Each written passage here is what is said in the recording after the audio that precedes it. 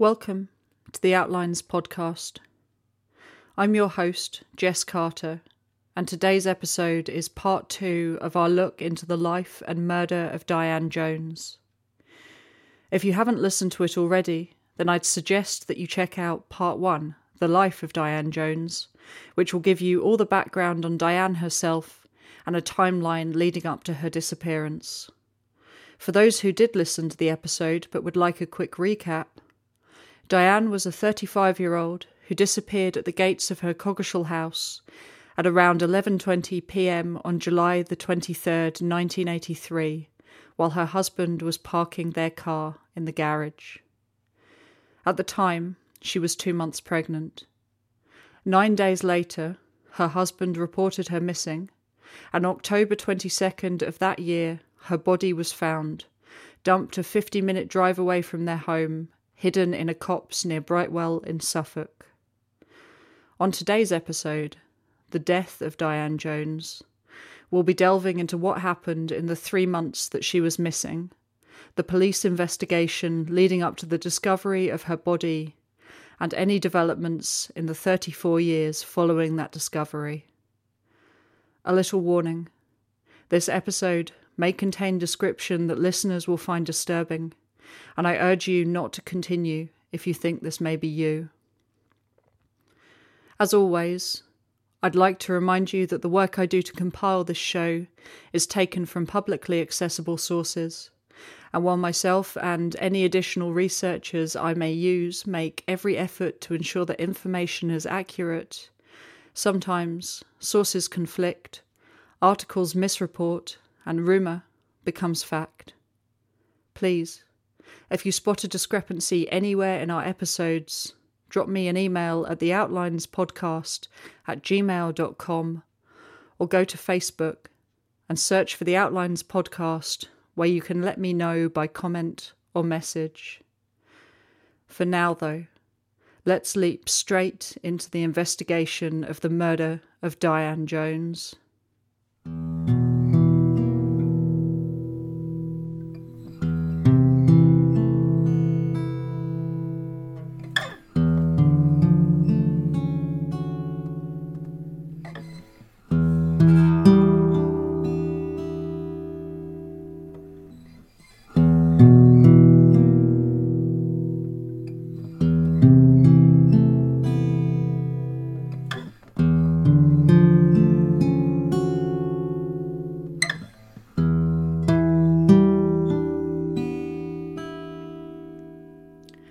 We start at the gates of Lee's farm, one cold evening in mid-November. Myself and friend Gemma Frost drive down to the once home and location of the last sighting of Diane. The house sits on a small, near dead-end road. You have to pass 2 houses on your left before you reach Lee's farm on the opposite side, and when you do, the road gets rough, the path eventually leading to a muddy and half-concealed entrance onto the A120. Before July of 1983, Diane and Roberts Road would have been relatively busy, but in that month the Coggeshall bypass had opened, diverting traffic that would once have travelled through the village, and meaning that the volume of cars passing the little entrance to the side road on which Lee's farm sits would have been greatly diminished. Now, in 2017, it's grown smaller, a lonely and dark road lit only by the few houses dotted either side. On the left, hidden by hedgerows, is the concealed stretch of the A120, which travels from Stansted to Colchester. And on the right is open farmland, a few outhouses and vast, flat Essex fields. This side looks roughly the same as it would have done when Diane was still alive. But in July 1983, that long, hot summer, the fields surrounding the house would have been high with crops.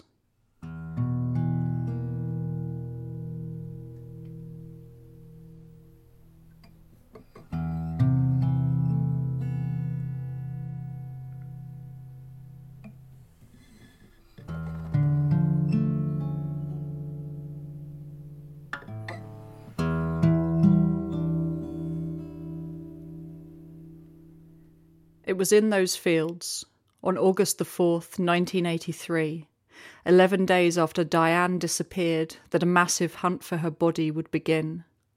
Among those assisting in the search were Metropolitan Police dogs specially trained to detect corpses, a helicopter and 40 police officers, 2 on horseback.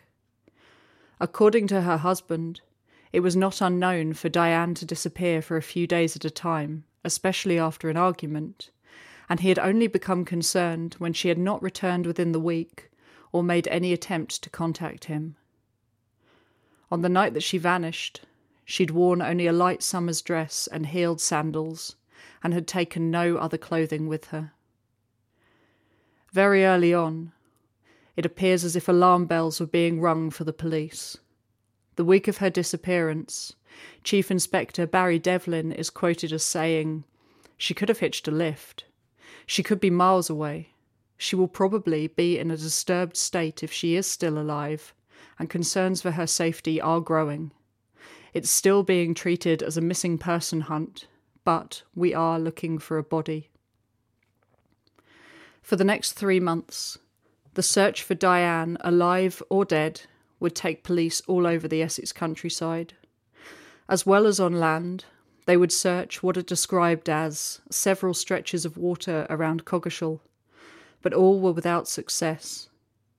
The clip you're about to hear describes the coordination of frogmen sent in to search around the River Blackwater. I've separated my team into 2 halves. Myself and another diver is going up in a rubber dinghy. And we can see the bottom, even though there's a lot of weeds there, but visibility's quite good, so we can see it from a surface search. The other 3 divers are going on the other side of the bridge and working towards the town, and they're in actual dry suits, and they're swimming on the surface with snorkels and diving masks. And once again, it's not very deep at all, so they should be able to see from the surface, especially a large object. So how many men have you got on total on this unit? Well, there's 9 of us, including myself. Do you think the depth of this river is the same all the way through the Coggeshall village? Well, I think on an average, it's probably the average depth is about 4 to 5 feet. But once again, as I said before, the visibility is excellent, so we should be able to see anything. And is that visibility good all the way through? Well, as far as I've already been up the river for about 10 minutes, and what I've seen at present, yes, I should think it should be all the way through. But the river must get quite deeper once it moves away from Coggeshall. Yes, well, normally around the towns you do find it shallow, but as it meets up probably with the main river, then it will obviously get deeper. But once again, where do we end our search? This could go on forevermore. As well as rivers, divers investigated a reservoir in the village of Kelvedon, just 4 miles away, and were sent to nearby Marks Hall Estate, where, on a tip-off from foresters, they searched a covered well whose top had recently been removed. While they did find many animal carcasses and bones, there was nothing there that could help with the investigation. In the initial weeks that Diane was missing, a special incident caravan was set up outside Coggeshall Police Station, and it was asked that anyone with information relating to her disappearance should go to the caravan directly or call a specially set-up hotline. Through this hotline, they received numerous tips of sightings of Diane, including 2 calls from a man and woman respectively, who both placed her in Bury St Edmunds, a town almost an hour's drive away over the county border in Suffolk. While these tips came to nothing, police were still hopeful of finding clues to Diane's whereabouts, and conducted a series of house-to-house calls in Coggeshall, where they questioned the occupants of over 100 homes stretching along the route that Diane and Robert would have driven home that fateful night in July. In mid-August, they began to question the residents of Malden Road in Colchester, where Diane had lived at the end of 1982 and beginning of 1983. Neighbours were quizzed, and Detective Superintendent Mike Ainsley, the man in charge of the investigation, was quoted as saying, "We are still hoping to find her alive. As each day passes, I grow more concerned for her safety. I will be a very happy man if I find her, but I don't know if she is alive." The land and water search for Diane was an extensive manhunt that spanned areas surrounding Coggeshall, Colchester, Kelvedon, Cressing and parts of Suffolk. But police were not just concentrating on the surrounding areas. They were also looking much closer to home. At Lee's farm, they looked through outhouses, dug up vast parts of the garden and road, and thoroughly searched the house itself, pulling up floorboards, looking for anything at all which might lead to answers in their attempt to find Diane.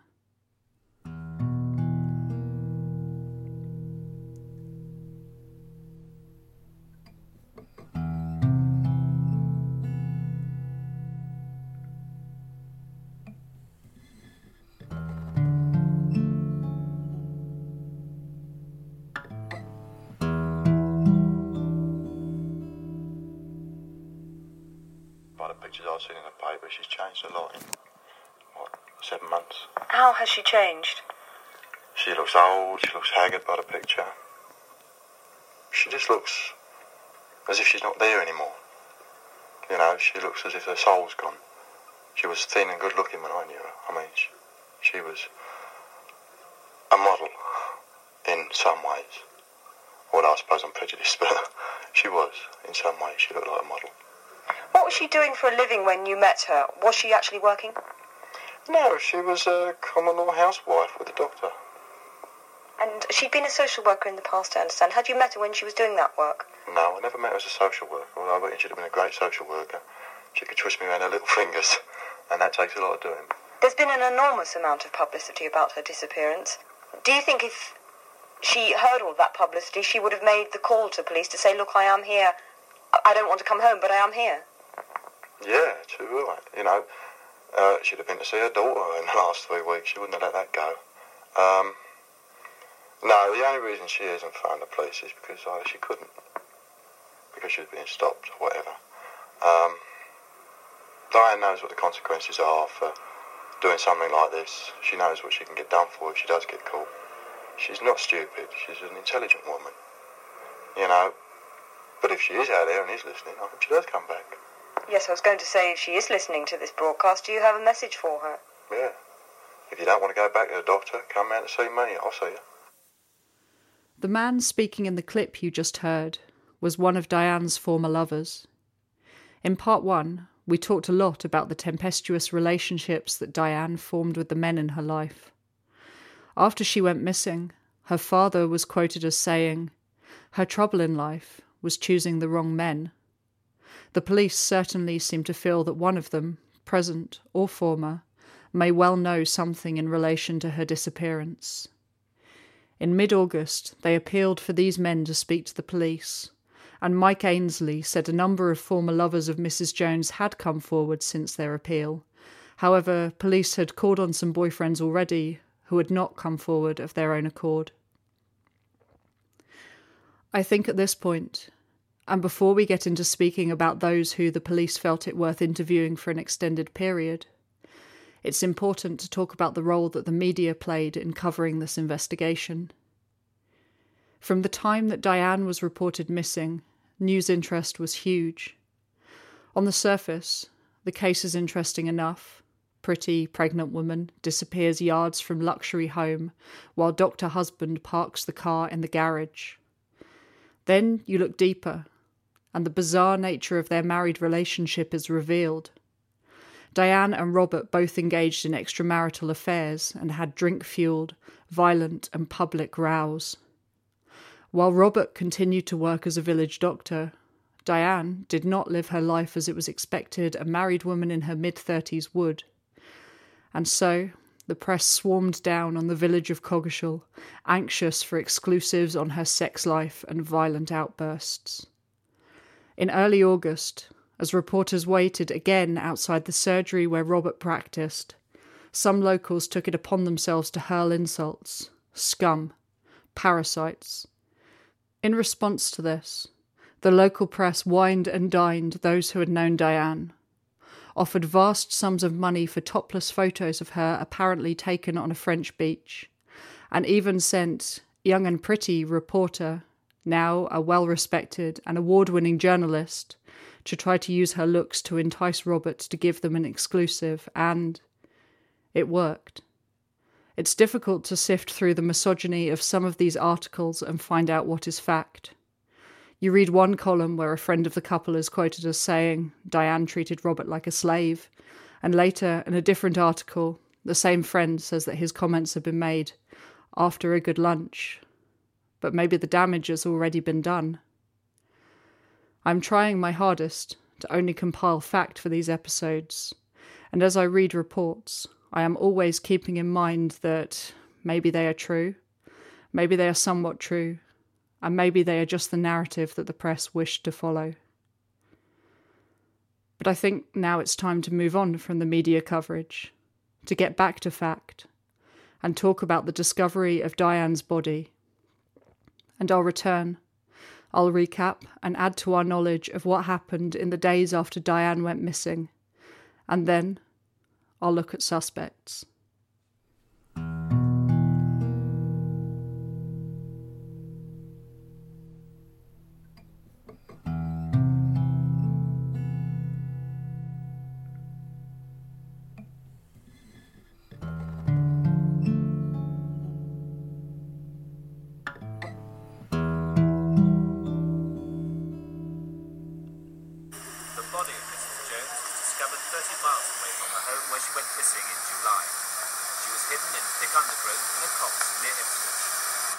So badly decomposed, it took intensive forensic and dental tests to establish her identity.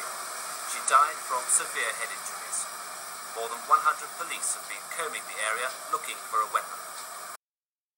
Brightwell, where Diane's body was found, is a small village in rural Suffolk. Now it can be easily reached by the A12, but in 1983 the road did not stretch that far. It was accessed by small country lanes, the village barely more than a single road itself. Gemma and I drove up to Brightwell just a couple of weeks before I started writing this episode. It was early November, close to the time of year when Diane was found, and the A12 could be heard thundering past the place where her body was dumped. It was pure luck that she was even found at all, located by a pheasant beater in a dense copse next to a well-used footpath. It was Saturday the 22nd of October, almost 3 months to the day since she went missing. She had been badly beaten with what would later be revealed was a spiked hammer commonly used by slaters. It had been a hot and long evidence-destroying summer, and her body had suffered terrible decomposition. So much so that identification was carried out through dental records. But she was still dressed in that same mauve sundress in which she'd last been seen alive leaving the Woolpack the night of July 23rd. While her dress was the same, she was missing her handbag, sandals, watch, and necklace. It's easy to see how it could have taken so long for her to be located. Gemma and I avoided the A12 and drove the back lanes around Brightwell on near-deserted roads, past high wooded areas, past the vast farm fields where police teams would work in 1983 to beat down the ground in search of clues. Without the main road, there are just a tangle of little lanes stretching to Ipswich, Woodbridge, Felixstowe, and to the River Deben. We were happy we brought a sat-nav along, and happier still to drive back towards Ipswich, away from the high-bank depression of those little country roads. At the end of October and beginning of November 1983, with Suffolk police now involved in the investigation, the search expanded through wood and farmland, and frogmen were sent in to dive flooded ground around the River Stour near Stratford St Mary, a half-hour's drive away from Brightwell, just off of the A12 in the Coggeshall direction. As far as I can tell, nothing of interest was found during these searches or the others conducted around Coggeshall and Lee's farm before and after Diane's body was located. So now, we need to go back to the weekend of Diane's disappearance, to Brightwell, late in the evening, to an admission that we did not learn until the case was reopened in 2013. The admission that there may have been a witness to at least part of the crime. Our possible witness came forward after Diane's body was found and stated that on the weekend of July 23rd, and they were positive that it was this weekend, they saw someone taking a rolled-up carpet from a car in that same location. They said it looked suspicious, and so they even jotted down the number plate of that car. But when nothing came to light for so long, they threw away that number plate, and with it, maybe, the identity of Diane's killer.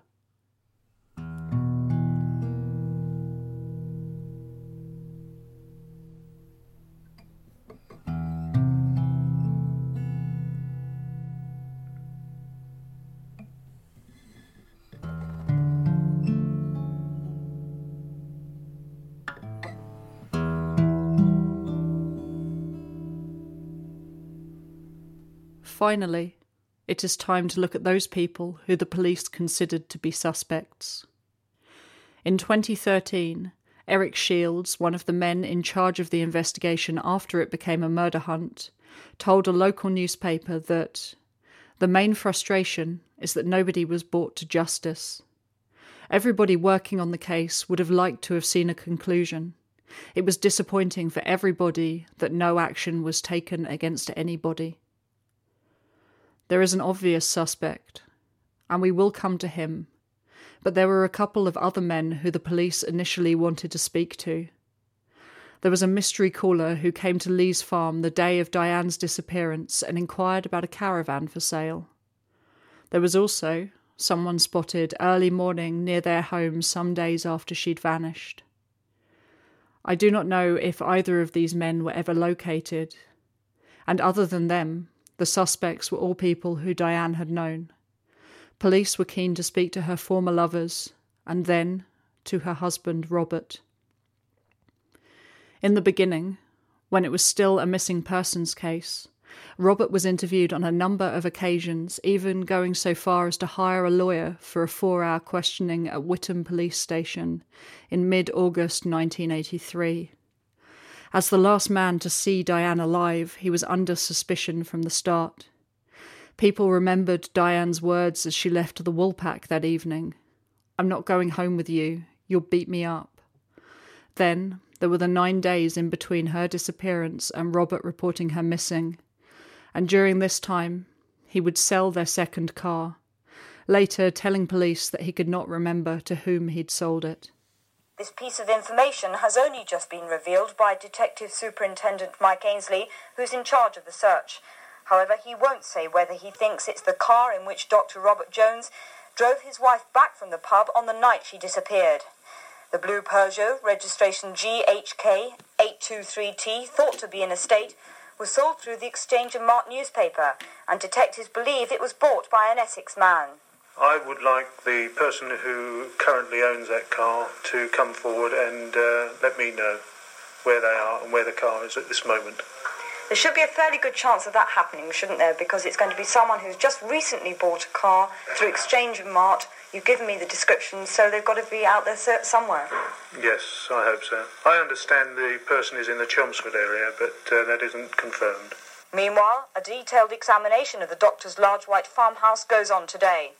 Scientific officers are also making forensic tests on a saloon car the doctor uses to drive to work. The car was tracked down by mid-August, and forensic tests were conducted upon it. And I think it's important that I point out now how strangely innocent people can act under great strain. And Robert was definitely under that strain. From day to night there were press following him to and from work, waiting outside his house, outside the surgery, all wanting to know if he could shed light on Diane's disappearance. Articles appeared, calling him the village Romeo, accusations he later had to defend himself from, and this pressure made his behaviour erratic. In the few months before her body was found, he sold their second car, put Lee's farm up for sale, and embarked in early September on a long holiday to Canada and New Zealand. It appeared the strain was all too much for him. A couple of days after his house was searched for the first time on August the 5th, he went drinking in the town of Malden with Diane's ex-partner Paul Barnes. On his drive back home, he was in a crash, and when police arrived, he told them, "I've lost my dog." They asked him when he last ate, and he said, "God knows, I'm over the top. I've had 6 pints, no, 4 pints."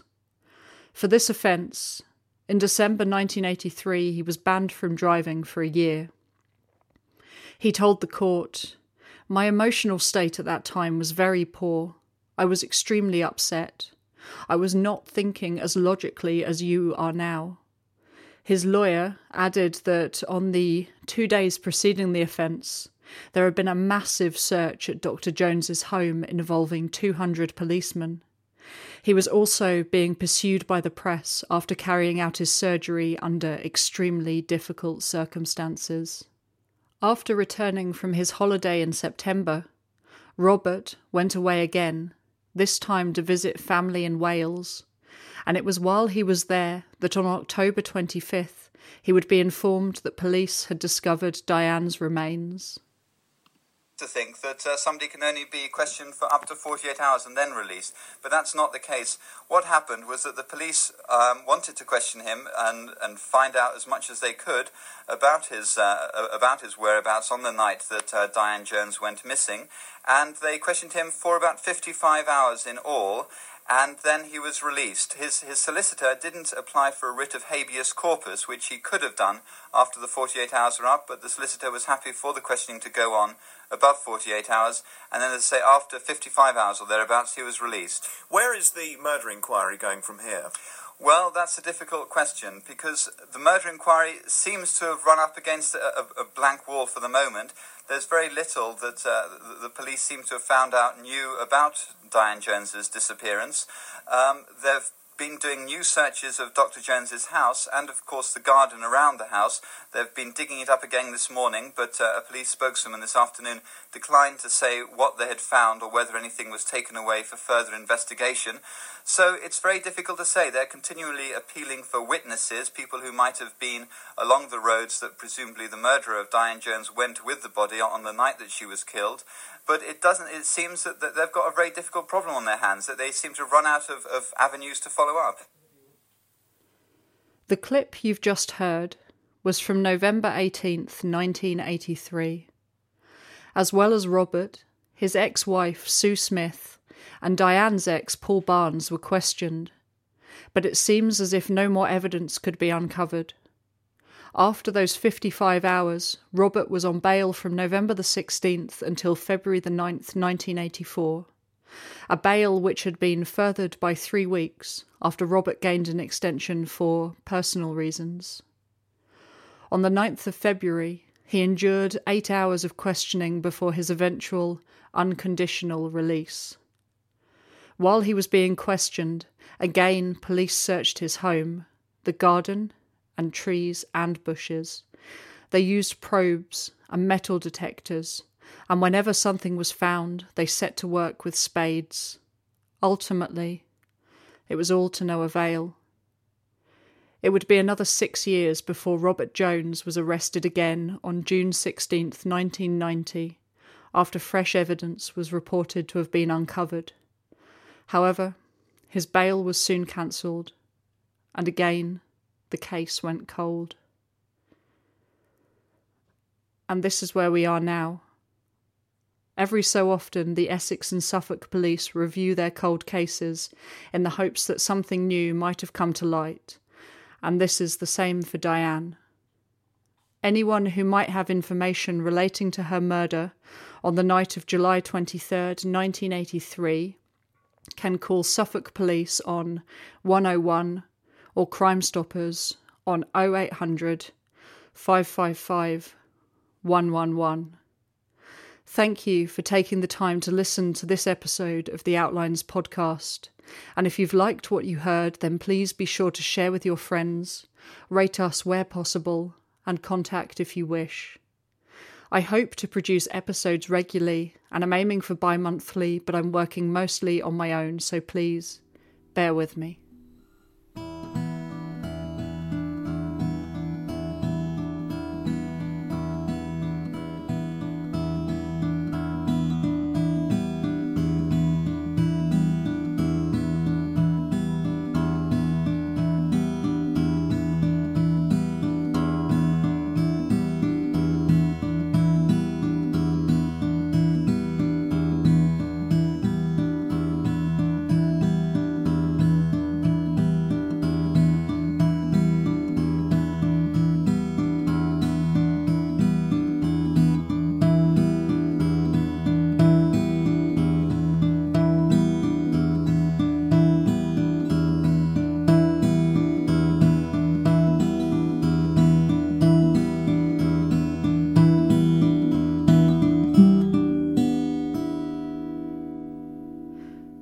This podcast was researched, written, performed and produced by Jess Carter with additional input from Gemma Frost.